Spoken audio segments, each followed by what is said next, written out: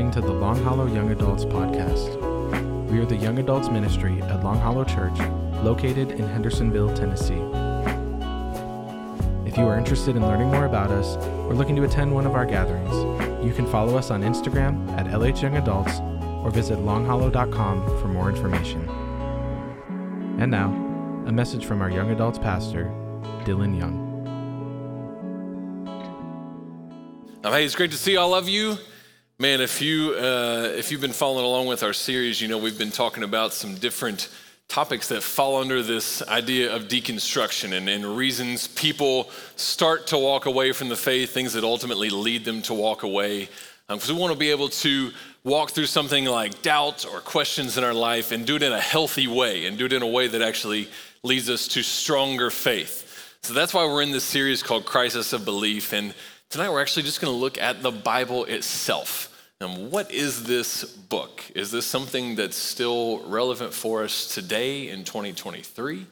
Is it just an old book of moral philosophy? And what actually is this book that we hold in our hands? And a few years ago, Rachel and I were at a different church in another town, and we were there to hear this apologist speak and give us some of the kind of defense of the faith type stuff. And he did a really good job presenting these things. And one of the things, I think maybe the thing I appreciated about him the most was this idea he gave to us that like, hey, this faith, this is not a just like, well, the Bible says it, we believe it, that settles it type of faith. This is actually a faith that we investigate, that we put time into, that we see if it lines up with what we see in reality. That's the type of faith that we have. That's the type of book that we have in the Bible. That was what he presented to us. He gave us all of these great defenses of the word, and then still that was his mindset. Like, don't just take my word for it. You go investigate for yourself and do your homework on this book that we have in front of us. And he did a great job. We thought he presented the Bible and defended it very well. And then the pastor of the church got up just to dismiss everybody for the night. He thanked the apologist for being there, and he said, well, folks, you heard it. The Bible says it, we believe it, that settles it.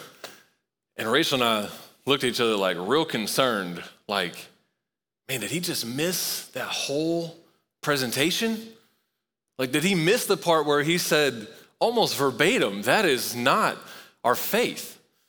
Don't get me wrong, like I get what he's saying. Like, we have absolute confidence in the Word of God and the things that it says, but man, our faith is not a blind faith that, man, just because somebody says this is the Word of God, we believe it, and we, like, that's not the attitude that I think we should have. And I think probably the mindset that comes along with that has probably hurt more than we would care to realize. So that's the type of mindset that maybe you need to work against a little bit tonight. Maybe it's the idea that has sent you down a road where you're doubting some of the Bible. And wherever you are tonight, whether you're skeptical of the Bible, maybe you've never read it before, maybe you've already got a great confidence in the Bible. What I hope you will leave with tonight is more confidence and more trust in this book than you had when you walked in. That's what I'm hoping you walk away with tonight, no matter where you're at right now. And as we do that, I want to pray as we begin and just ask the Lord to open our eyes to the goodness of his word. So pray with me.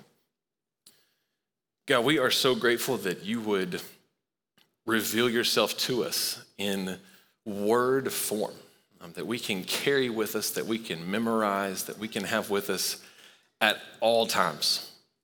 Well, we're really grateful that you would do that to us. And God, I pray tonight that you would open our eyes to see the wonders of your word, that you would open our eyes and give us a greater trust in your word than what we walked in with, and that we might walk out praising a God who would write a book like this, who could actually pull that feat off. Lord, we love you. We ask you to speak to us through your Holy Spirit, and we pray it all in Jesus' name. Amen. Now, this message tonight is going to feel a little different than some of our others. I don't want this to just feel like an apologetics type thing, just defending the Bible. That's not the feel that I hope you leave with. But I want to give you a little insight just on how we got here as a group of people, why some of the reasons people start doubting the Bible in the first place, and where kind of the mindset comes from with that. And then we're going to look at Okay, so what did the early church think about the Bible? What did Jesus think about the Bible? What does all of that mean for us today? So that's kind of the roadmap of where we're going tonight. So to begin with, Pastor Robbie a few years ago asked me to research the millennial generation for a presentation we were doing with Replicate Ministries. And it ended up on the Replicate podcast. I don't even know if the Replicate podcast still exists. I think it was like episode 73 and 74, if you want to go hear Dylan from like 5 years ago. But he asked me to look into millennials, and one of the characteristics of the millennial generation that stood out to me, and I think has carried over into Gen Z as well, is the willingness to ask the question, why? You don't have to believe something just because your parents did. Here's where I think it comes from. The whole world is open to you. The whole world is. It's at your fingertips with your phone, and that's something that generations before you didn't grow up with. They didn't have the freedom that you have to explore all sorts of things. So they didn't even, asking the question why wasn't on their radar like it is for you. You ask questions like, why should I go to an office to work? That's something in the past that nobody would ever question, right? Why should I listen to the radio when I can pull up Spotify and play my own music or play a podcast? Why would I go to the Smoky Mountains, just drive over in Tennessee, and when I could hop on a plane and in just a few hours be climbing the Alps? The whole world is at your fingertips, and it leads even into your faith of, why would I just go along with the faith that my parents have when, I got all sorts of religions I could check out and find out about just by going onto the internet. The whole world is available to you. It's a good thing to ask the question, why? You're blessed in a lot of ways to have grown up in the world that you are. And please hear me. Asking questions is a good thing. I hope you've gotten that from these last few weeks that we've been in. Asking that question, why, is a really good thing. It takes more to convince you of something. And that's okay. That's a strengthening of your beliefs, if you will. That's okay. The way that we go wrong sometimes in that willingness to ask why is just living in a general skepticism of everything. And if I'm honest, I sense that a lot in conversations that I have with you guys. There's a lack of willingness to trust hardly anything. And I would say to you, it's good to be skeptical. It's good to reserve judgment on things. But man, it's also okay to trust people. You can put your trust in some things. You don't have to stay at arm's length from everything. Be willing to put your trust in something. Don't just walk around skeptical all the time. Now, tonight, if you're already convinced that this Bible is the Word of God, I hope tonight strengthens your faith. But if you're coming in skeptical, I would just ask you to consider letting your guard down just for the next 30 minutes to consider whether or not this might be the actual Word of God. Whether this might actually be a divine book that has a supernatural nature to it.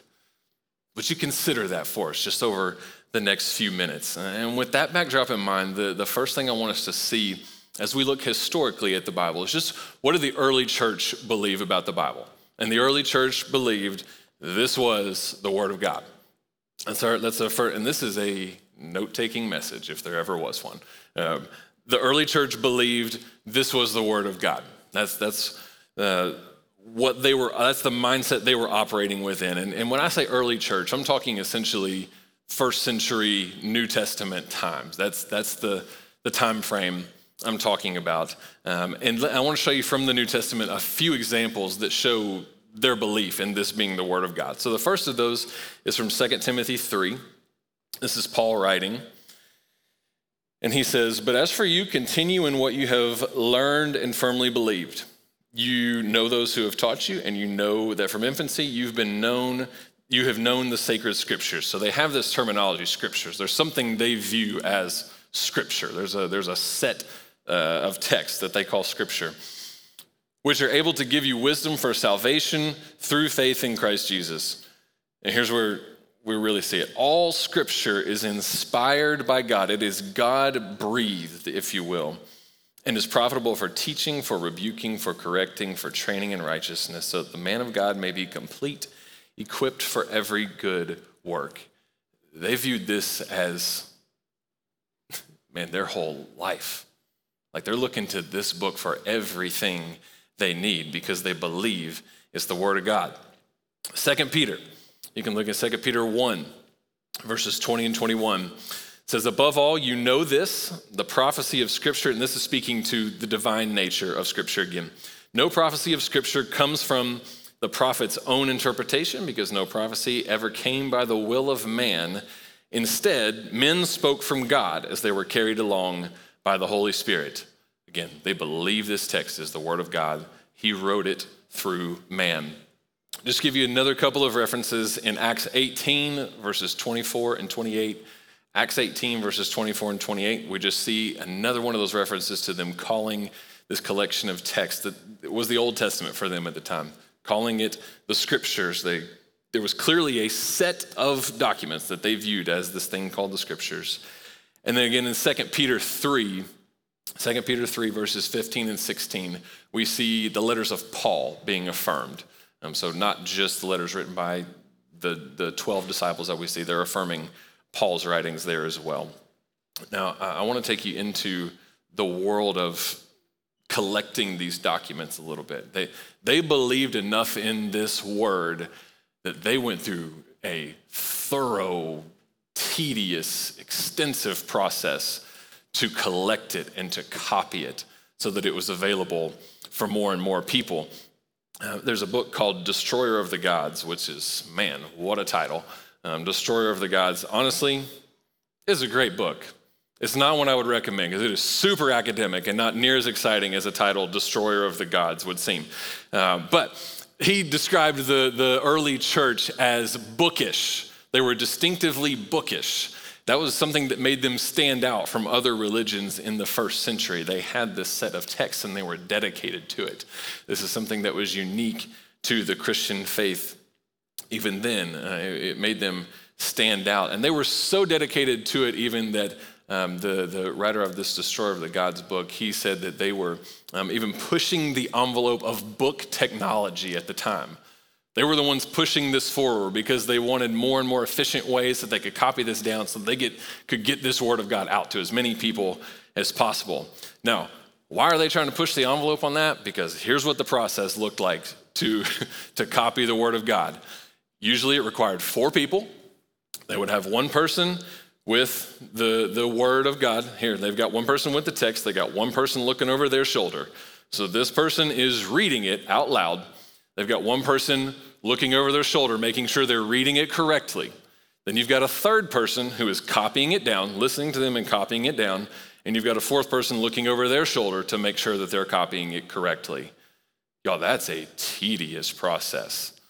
And some would even say, I don't know if this is true or not, but if they made a mistake, they would stop and they would wash themselves in a mikvah, which was like a baptismal, to almost cleanse themselves of the error they had made. That's maybe speculation. But if that's real, y'all, this took a long time to get one of these letters copied, right?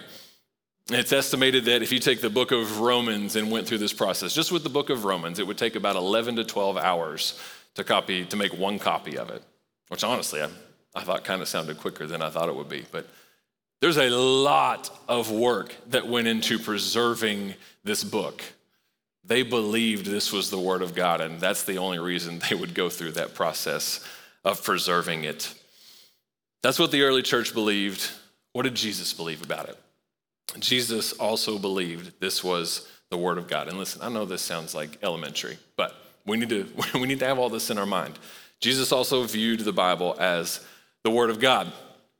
And we observe Jesus regularly going to the synagogue where the scriptures are being read and taught. That in and of itself feels like an affirmation of sorts. And there are plenty of examples of Jesus quoting the Old Testament, quoting the scriptures that they would call.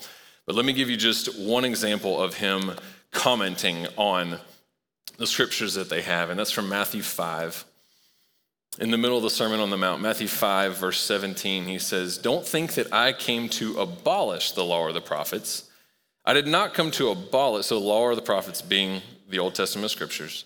"I did not come to abolish, but to fulfill. For truly I tell you, until heaven and earth pass away, not the smallest letter or one stroke of a letter will pass away from the law until all things are accomplished. So not only does Jesus believe the Old Testament as the Word of God, he's also saying, hey, all of this is pointing to me. I am the one showing you what all this looks like lived out. I'm the one fulfilling what you have been reading in the Old Testament. And to give you maybe even more blatant picture of what he's trying to get the people to see here, I want you to picture this scene. He walks into the synagogue on the day where it's to be read to the people, and he goes up to the front of the room, grabs the scroll, and he says this to the people in Luke chapter 4. It says, he came to Nazareth where he'd been brought up. As usual, he entered the synagogue on the Sabbath day and stood up to read. The scroll of the prophet Isaiah was given to him. And unrolling the scroll, he found the place where it was written, "The Spirit of the Lord is on me, because he has anointed me to preach good news to the poor. He sent me to proclaim release to the captives and recovery of sight to the blind, to set free the oppressed, to proclaim the year of the Lord's favor." And this is like, get this in your mind, what he's doing right here.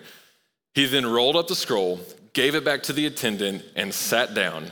The eyes of everyone in the synagogue are fixed on him, and he began saying to them, "Today, as you listen, this scripture has been fulfilled by me." Right? That's a cool scene of Jesus saying, hey, this whole thing is about me. Not only does he approve the scriptures as being from God, he says they're all pointing to him, and he doesn't even stop there. He goes on to say, as John records it in John 14, "I am the way, I am the truth, and I am the life." Like the way you've been trying to live, it's me. Watch me. The truth you've been trying to live in, it's me.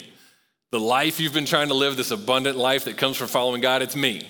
Like, watch me, follow me. All of this is through me. I'm the filter, if you will, for what is the Word of God.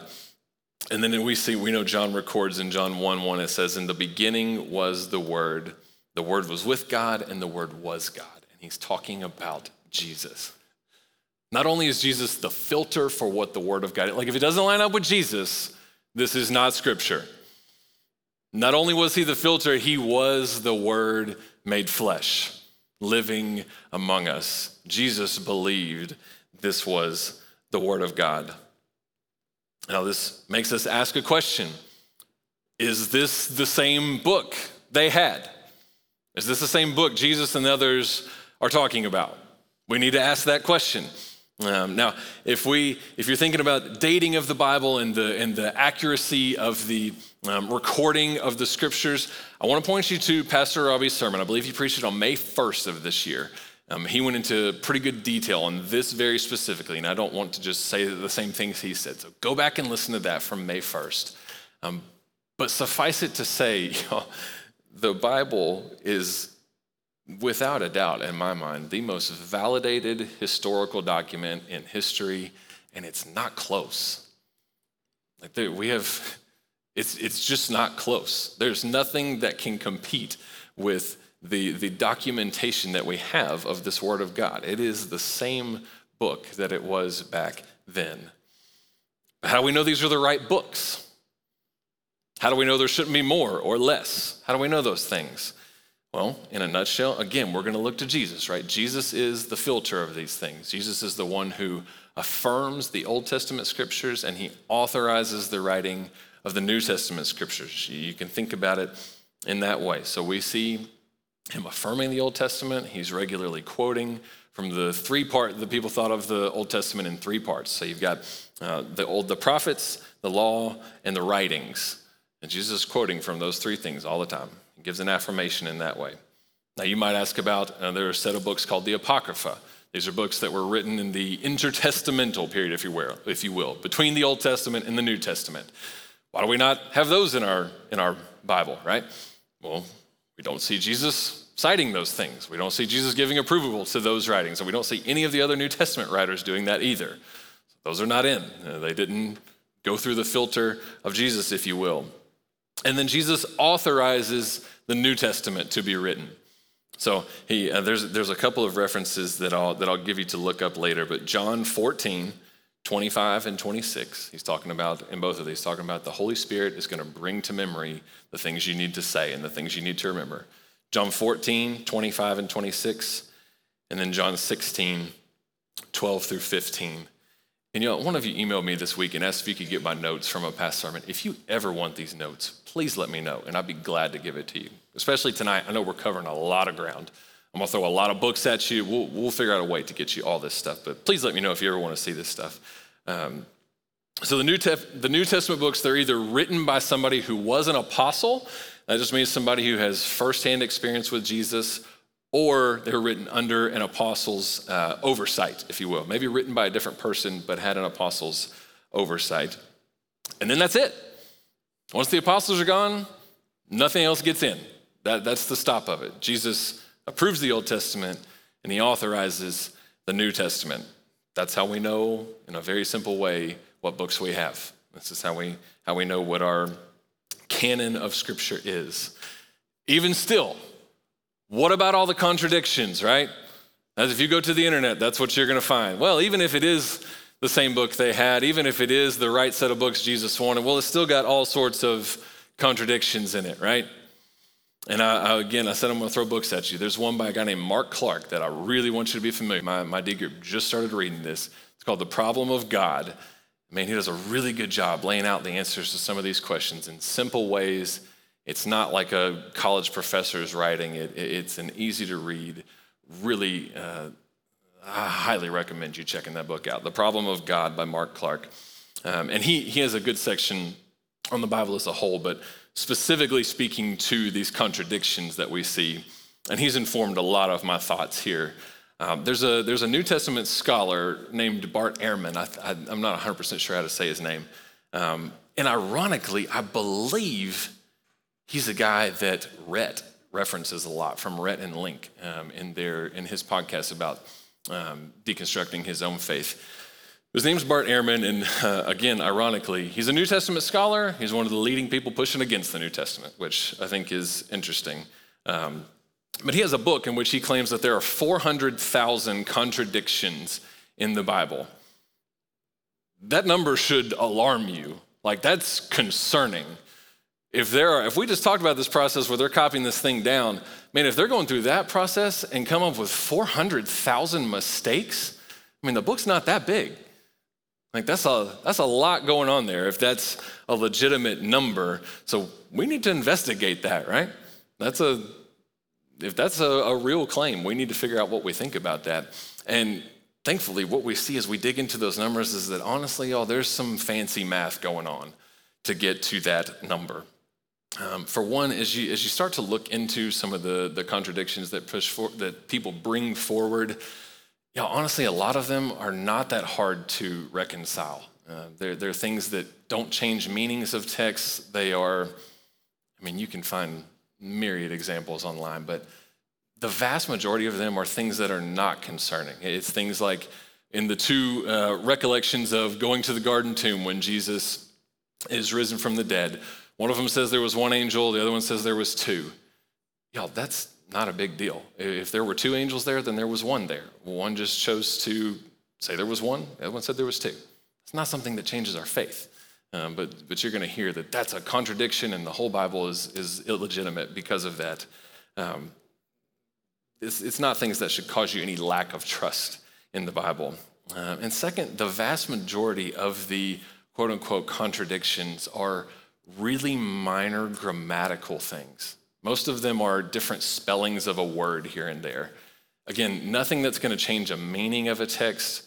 And that number 400,000, you need to know how he gets to that number 400,000. So what he does is he takes, if there is a difference that he sees in a copy of a text. So if we got a copy of Ecclesiastes, everybody's favorite book, right?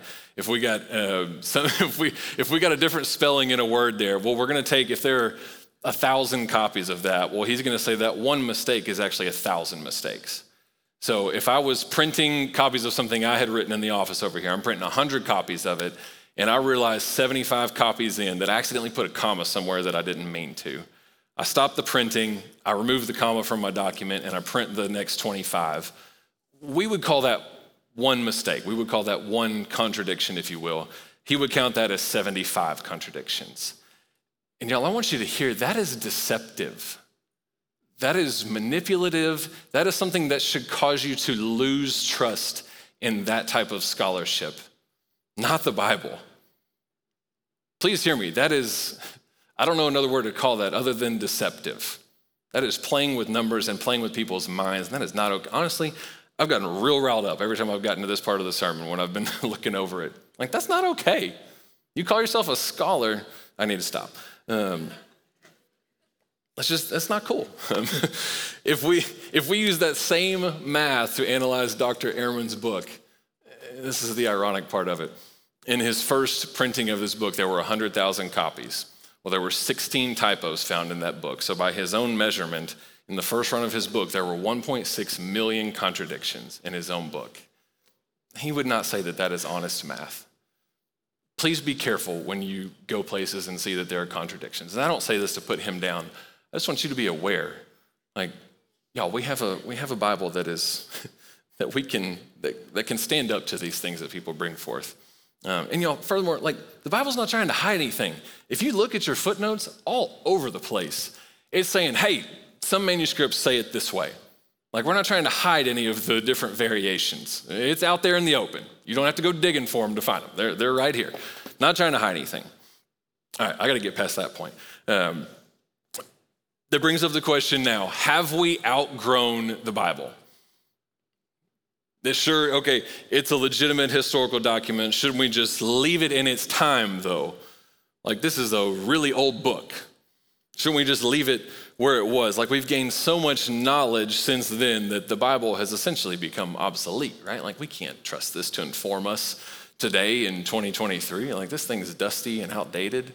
And that's C.S. Lewis said, our innate human bias is to think we're smarter than people who came before us, and therefore new ideas are naturally better or more truthful than old ones. That's kind of how we operate. And I think we would all probably say we feel that to an extent. But that can't be how we approach truth, if you will. And that can't be how we do that. But the American Humanist Association, they're on their website, it says this: because the writers of the Bible lived in an unenlightened era, this book contains many errors and harmful teachings. And I think you can probably see the problem with that thought process.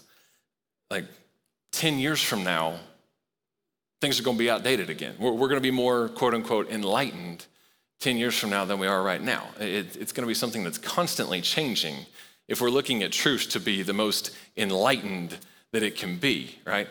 Enlightened is going to keep changing. Guys, we can't have truth that changes. That's not truth. If something's true now, it's going to be true in the future. But we all know that new doesn't always mean better, right? I mean, y'all, just look. I mean, the clothes you're wearing right now, you're going to look back on like someday, Rachel and I are now old enough that the era we grew up in is like decade day at high school, right? When you have homecoming week, we're one of those now. We're like, man, I guess we are that old. Scrunchies are back, though, you know. Some of y'all probably judged me when I walked up here in a polka dot shirt. I don't know. I thought about wearing this when I preached on Sunday, and I thought, no, if this is some people's first introduction to me, I probably don't need to go with the polka dots. But yeah, we can't judge truth based on how old something is. That's not responsible intellectually. We can't say, man, this thing is outdated, so it's not true. We have to actually see whether or not something might be true first, regardless of its age or cultural norms, because y'all, cultural norms change. Nobody wants truth that changes. We want something we can stake our life on, right? We want something that doesn't move. Scripture says we have this faith that is an anchor for us. That's something I want in my life. We need something that doesn't move. And I want to say this too. Yes, we are always learning and growing, absolutely. But I don't think it's wise for us to base what we think of as truth based on our feelings. Just because I think this seems right. That's not a good way to go about developing our belief systems, right? And the two most prevalent ideas that people tend to discount the Bible because of are the doctrine, that I've seen at least, are the doctrine of hell and then LGBTQ plus issues. And y'all, I wish I had time to address those right here. I am way behind on the timer already. But we're thinking about doing some podcast episodes following up from this series where maybe we can get into some of those things. But just know, I'm not trying to escape those specific things. We know they're there. Just don't have the time for it tonight. But here's the cool thing. Maybe not the cool thing. We have an opportunity right now within American culture to see if some of this stuff actually works without Christianity, because people are leaving the church faster than they ever have, right? Okay, so we get to run a social experiment on whether or not life outside the church, life not living within a biblical worldview, it should be better. According to the secular worldview, that should be a better way of life. So what are we actually seeing? Again, the American Humanist Association, their website says, specifically thinking about finances and giving and caring for people. What are we actually seeing as people leave the church? They say humanity's condition could be greatly improved if the resources people have given to the church were used for solving the world's problems instead of worshiping a non-existent God. I get what they're saying.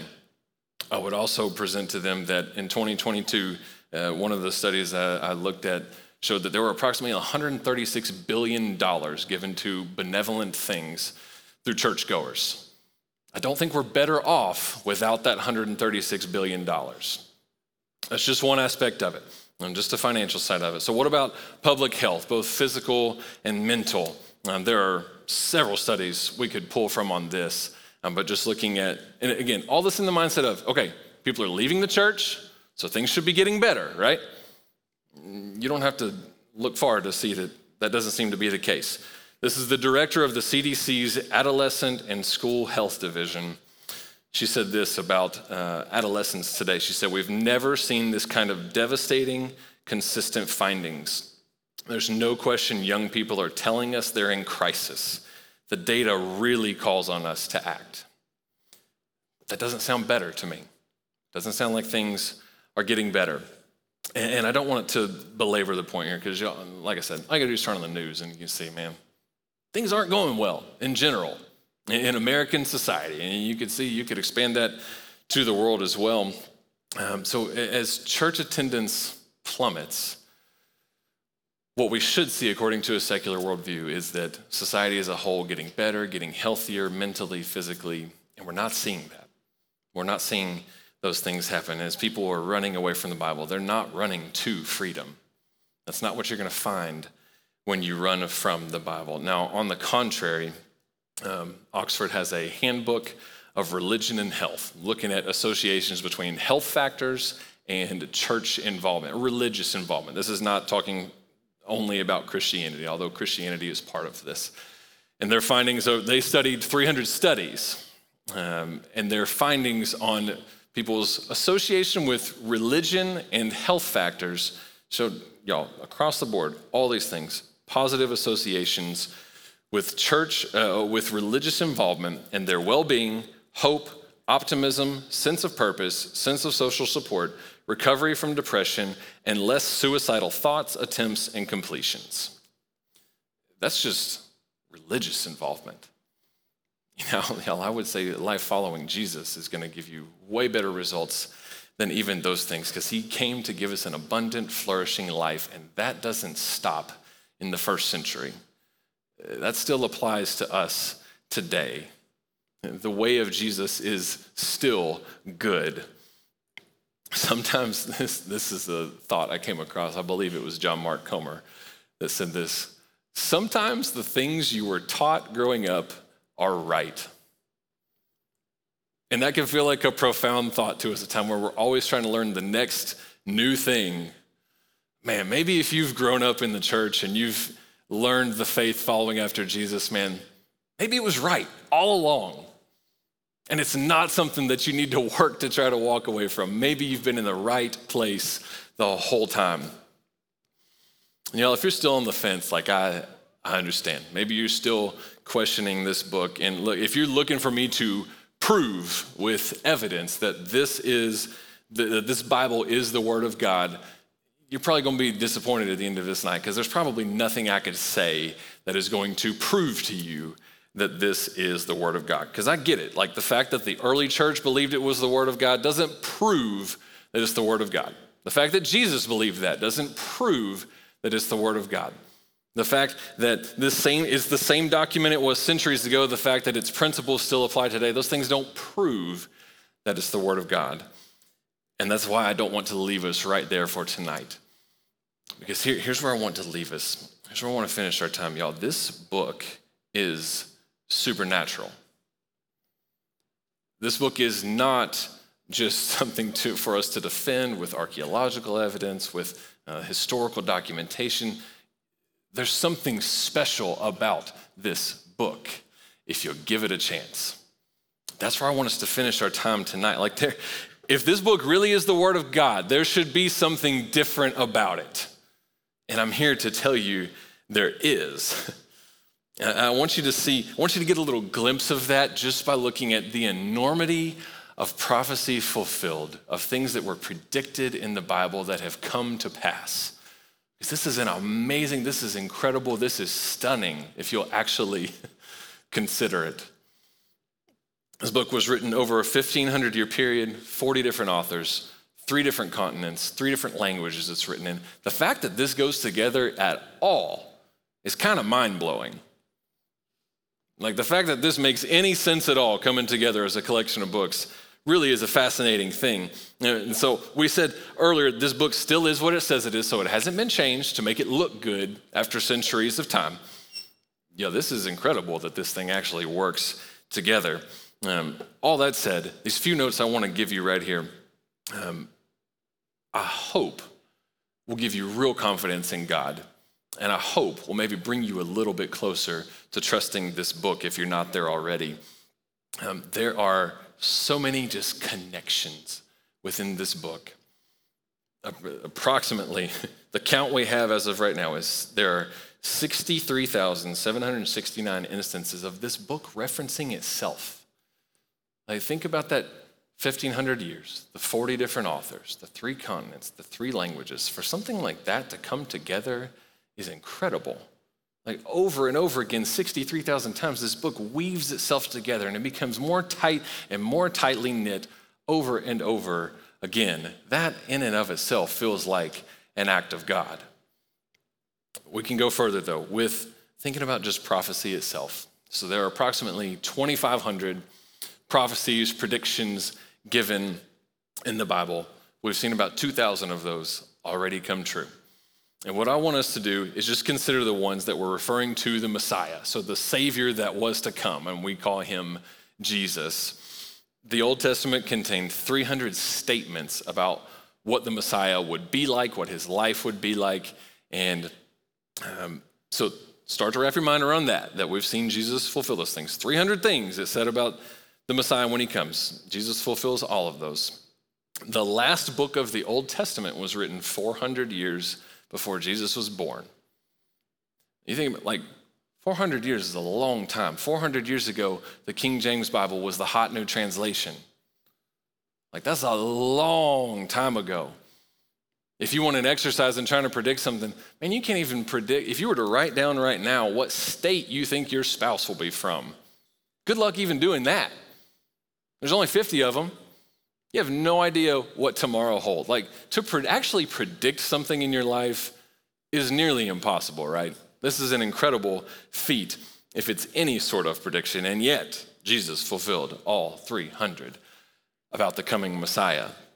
And I think the most astounding one for me that you would see in Psalm 22 and Zechariah 12 is the prediction that he would be crucified. Here's why that one's so amazing to me, because crucifixion didn't exist when this was written. There was nobody that would die by crucifixion for another 400 years after these prophecies were written about the Messiah. Y'all, that's wild. To predict how somebody would die when nobody has ever died that way before. And for 400 years later, that starts happening. That's pretty unbelievable. Let's keep taking it further. You may remember Pastor Robbie mentioning a guy named Dr. Peter Stoner. We can chuckle for a second, and then we're going to refocus It's really, I mean, that's an unfortunate name for such an academically inclined man. But he's an expert in probability. So he's really good at figuring out things. What are the odds of this thing happening? And I want to give you the slightest little bit of a visual of what some of this would have looked like for Jesus to fulfill some of these prophecies. So he said that in order for one man to fulfill 8 of the prophecies that were given about the Messiah, it would be the odds of 1 in 10 to the 17th power. That's a lot of zeros after that number 1. 1 to the 17th power. But that's kind of a number, like, I mean, you could wrap your mind around it if you really wanted to. Big number. But that's just 8. Remember, there are 300. If one man were to fulfill 16 of these prophecies about the coming Messiah, it would be 10 to the 45th power. You got a 1 with 45 zeros after it. And again, this is 16 of the prophecies.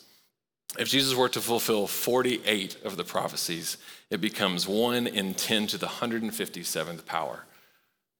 This is a 6th of the prophecies that he actually fulfilled. I hope you, that took me a long time to type out all those zeros and to go back and count those and to make sure it actually was right. We can't even fathom that number, right? This is a big deal that this would happen. This is 48 of the 300. The odds of Jesus actually, the only way this could happen is if it is an act of God. There is something supernatural about this book. Please hear that. You cannot look at the evidence, if you want evidence, and we would call that evidence. You cannot look at that and in good intellectual conscience determine that there's nothing to this book. You can't do that. There is no way.